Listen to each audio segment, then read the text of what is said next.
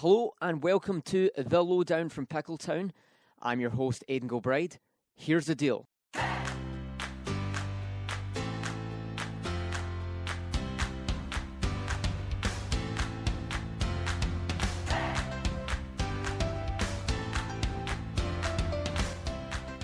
So we are here joined with the field hockey coach at the University of Mount Olive, Daan Polders. Thank you very much for joining us, Dan. Obviously, it would have been nice to meet with you at the start of the season, but there was a lot kind of going on. You were the first season to really kick off, and so you were extremely busy. The season had began, and so it's nice to just sit down now, just around that. We're kind of nearing the latter half of the season, towards the end, and it'll be really interesting to just sit down and get to know you, because I've actually never had a chance to actually sit down and speak to you. But yeah, we're just going to jump into it. So you've actually been in the US for almost 20 years, is that correct? Almost, yeah. Yeah, so it's a long time you've actually based yourself out here.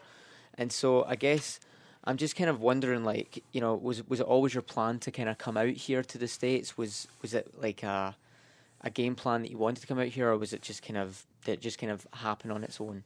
It happened on its own. There's absolutely no plan, because if you would have asked me 21 years ago that I would be a full-time field hockey coach here, no, absolutely not. No. I had no idea it was possible back in the days. Wow, and obviously you're from the Netherlands. I have a teammate on the cross-country team who's from the Netherlands, and he told me, and you can correct me if I'm wrong, obviously I'm from Scotland. The biggest sport in Scotland is soccer. He told me that it's the second biggest sport in the Netherlands. Is that, would you agree with that? I think that's possible. Yeah. Maybe volleyball's in there. Right, okay. If I understood right, but I'm not sure. Right, okay. So, obviously, you've found yourself at UMO. You've obviously been in the States for almost 20 years. So, I guess, with all the kind of moving around you've done, we'll kind of talk about it throughout this episode. But what drew you to UMO? Why did you end up here? Can you maybe dive into it a little bit and tell us how you're finding it since you joined here in January 2019? So I joined in 2019 after the position was opened up, I think in 2018. Yeah. We moved from Pennsylvania to Fayetteville, North Carolina. My wife was already here because she's a professor at Methodist University, so I followed a little bit later.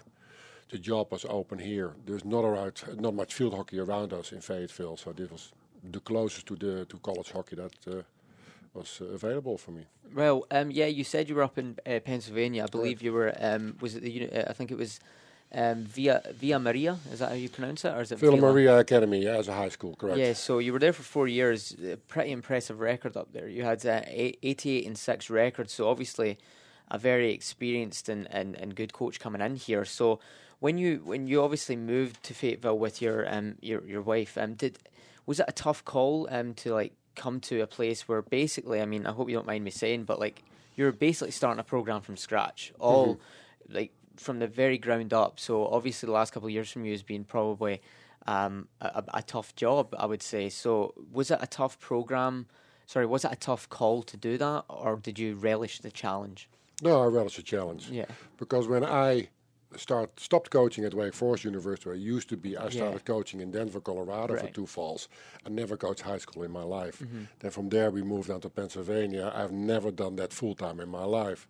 So then I was self-employed with all the camps and all the clinics, and then moving down here made it harder for me because there was not much field hockey or no field hockey at all in this area.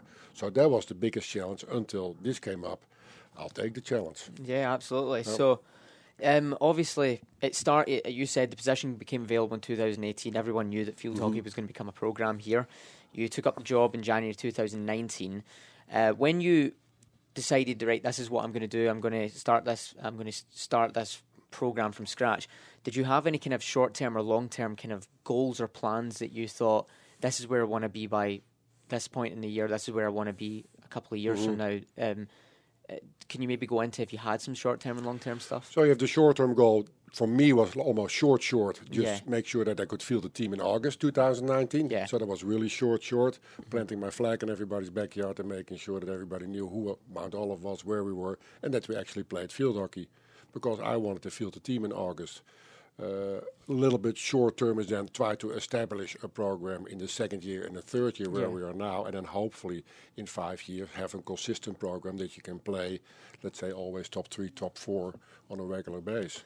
Yeah, because obviously I remember I bumped into you yesterday, and I have to say I personally think you're an incredibly seasoned coach. I'm very impressed by some of the stuff that I found out. Obviously, you mentioned Wake Forest. You also coached at Michigan State. You were associate head coaches there.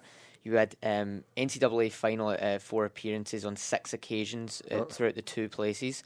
You had 2 conference Big Ten titles, 2 Elite 8 appearances in NCAA. Homework. A very, very seasoned coach. And so having you somewhere as small as kind of Pickle Town, and that's no disrespect to Mount Olive University, is a very impressive thing to see. And do you aspire to create a program here that will eventually, in years from now, maybe challenge on that national level? If you can, absolutely. I think that's just part of me. That's part of the ambition as a coach. If you want to grow and you want to learn, you try to surround you with people who want to grow and want to learn, but also are competitive in this whole environment. So it can be a Denver, it can be North Carolina, it can be Pennsylvania. You just create a challenge, you build it, and you try to get the right people around you. So absolutely.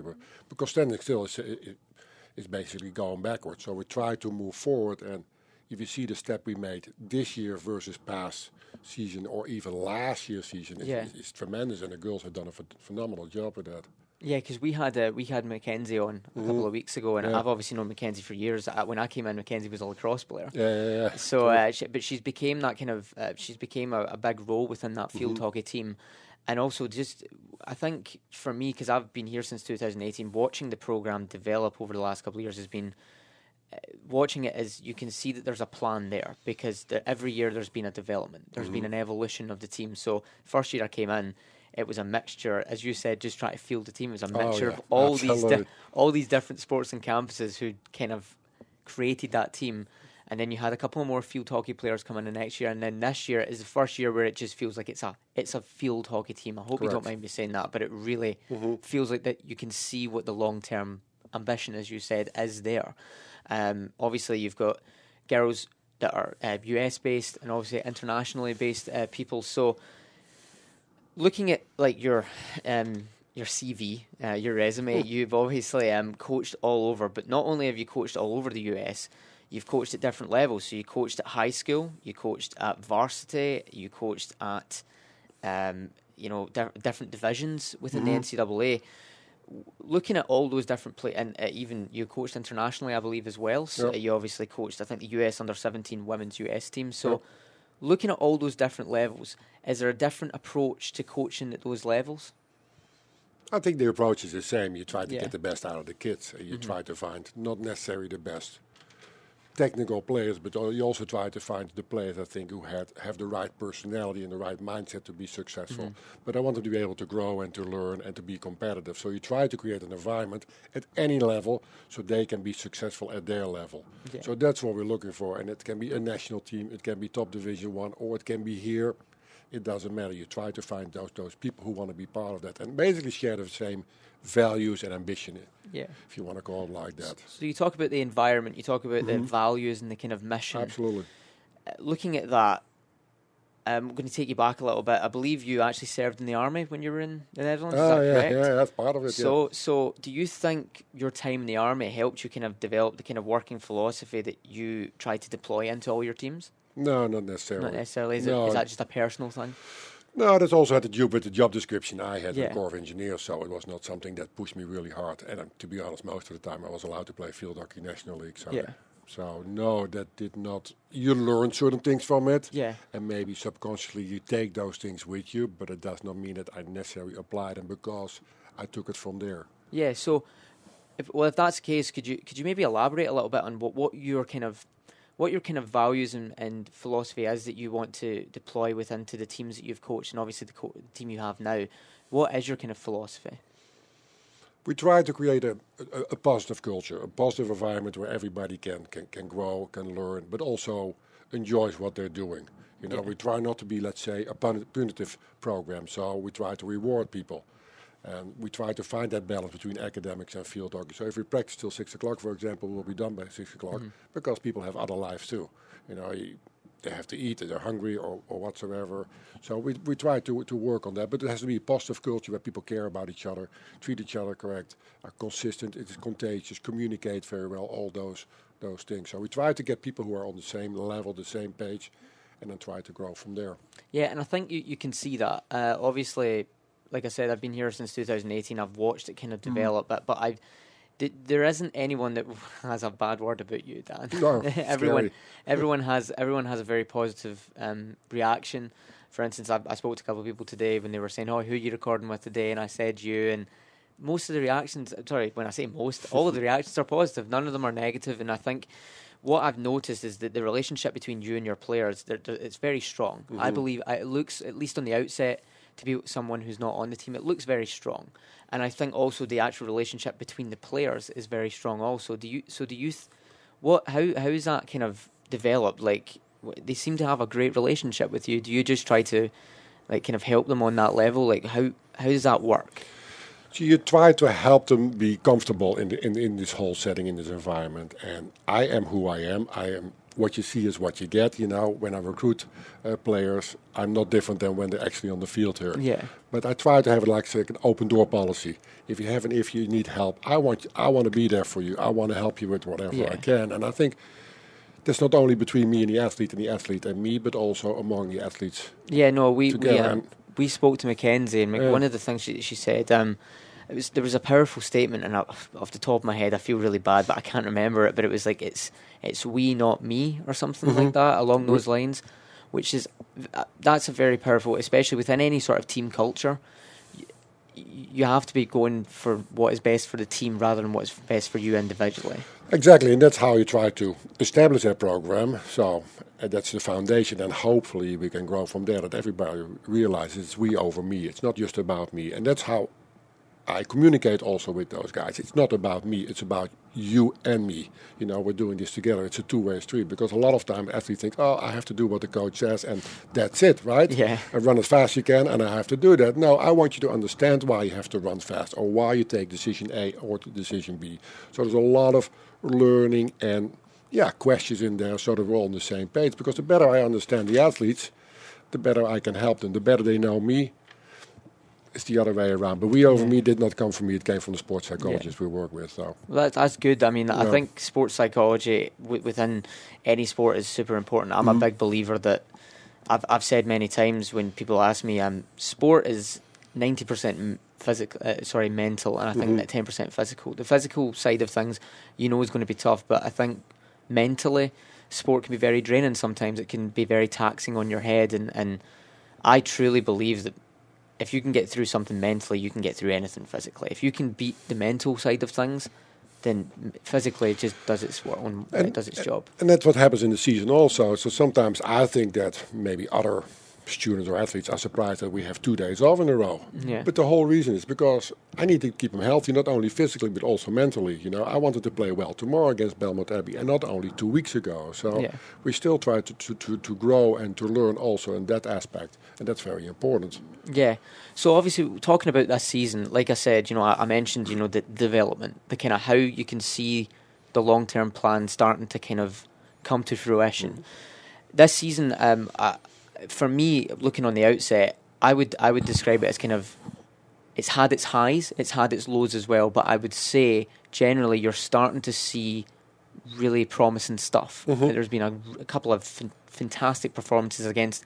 You won against a nationally ranked team in Limestone a couple of weeks ago. So, is it nice for you, and all the work that it's taken over the last couple of years to start seeing it kind of come to life a little bit? Oh, absolutely, because they know that you're basically on the right track, and that's the confirmation. You're doing something. You hope to do something good with all those new athletes, because 14 out of the 22 players are new.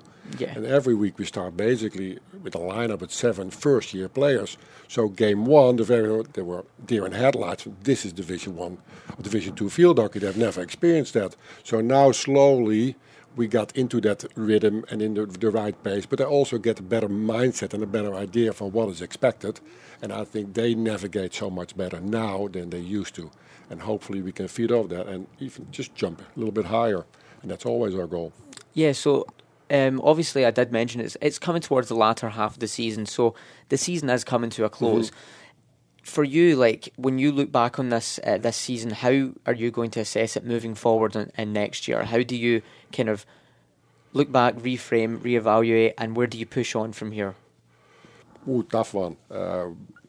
If we reevaluate, or I reevaluate, we're looking what our strengths are and try to put more emphasis on the strengths, and then try to improve on our weaknesses. So I think we have our strengths. I think we have our weaknesses. I think our weaknesses will disappear a little bit more because we're getting more experience and getting older, and therefore also stronger, physically and mentally.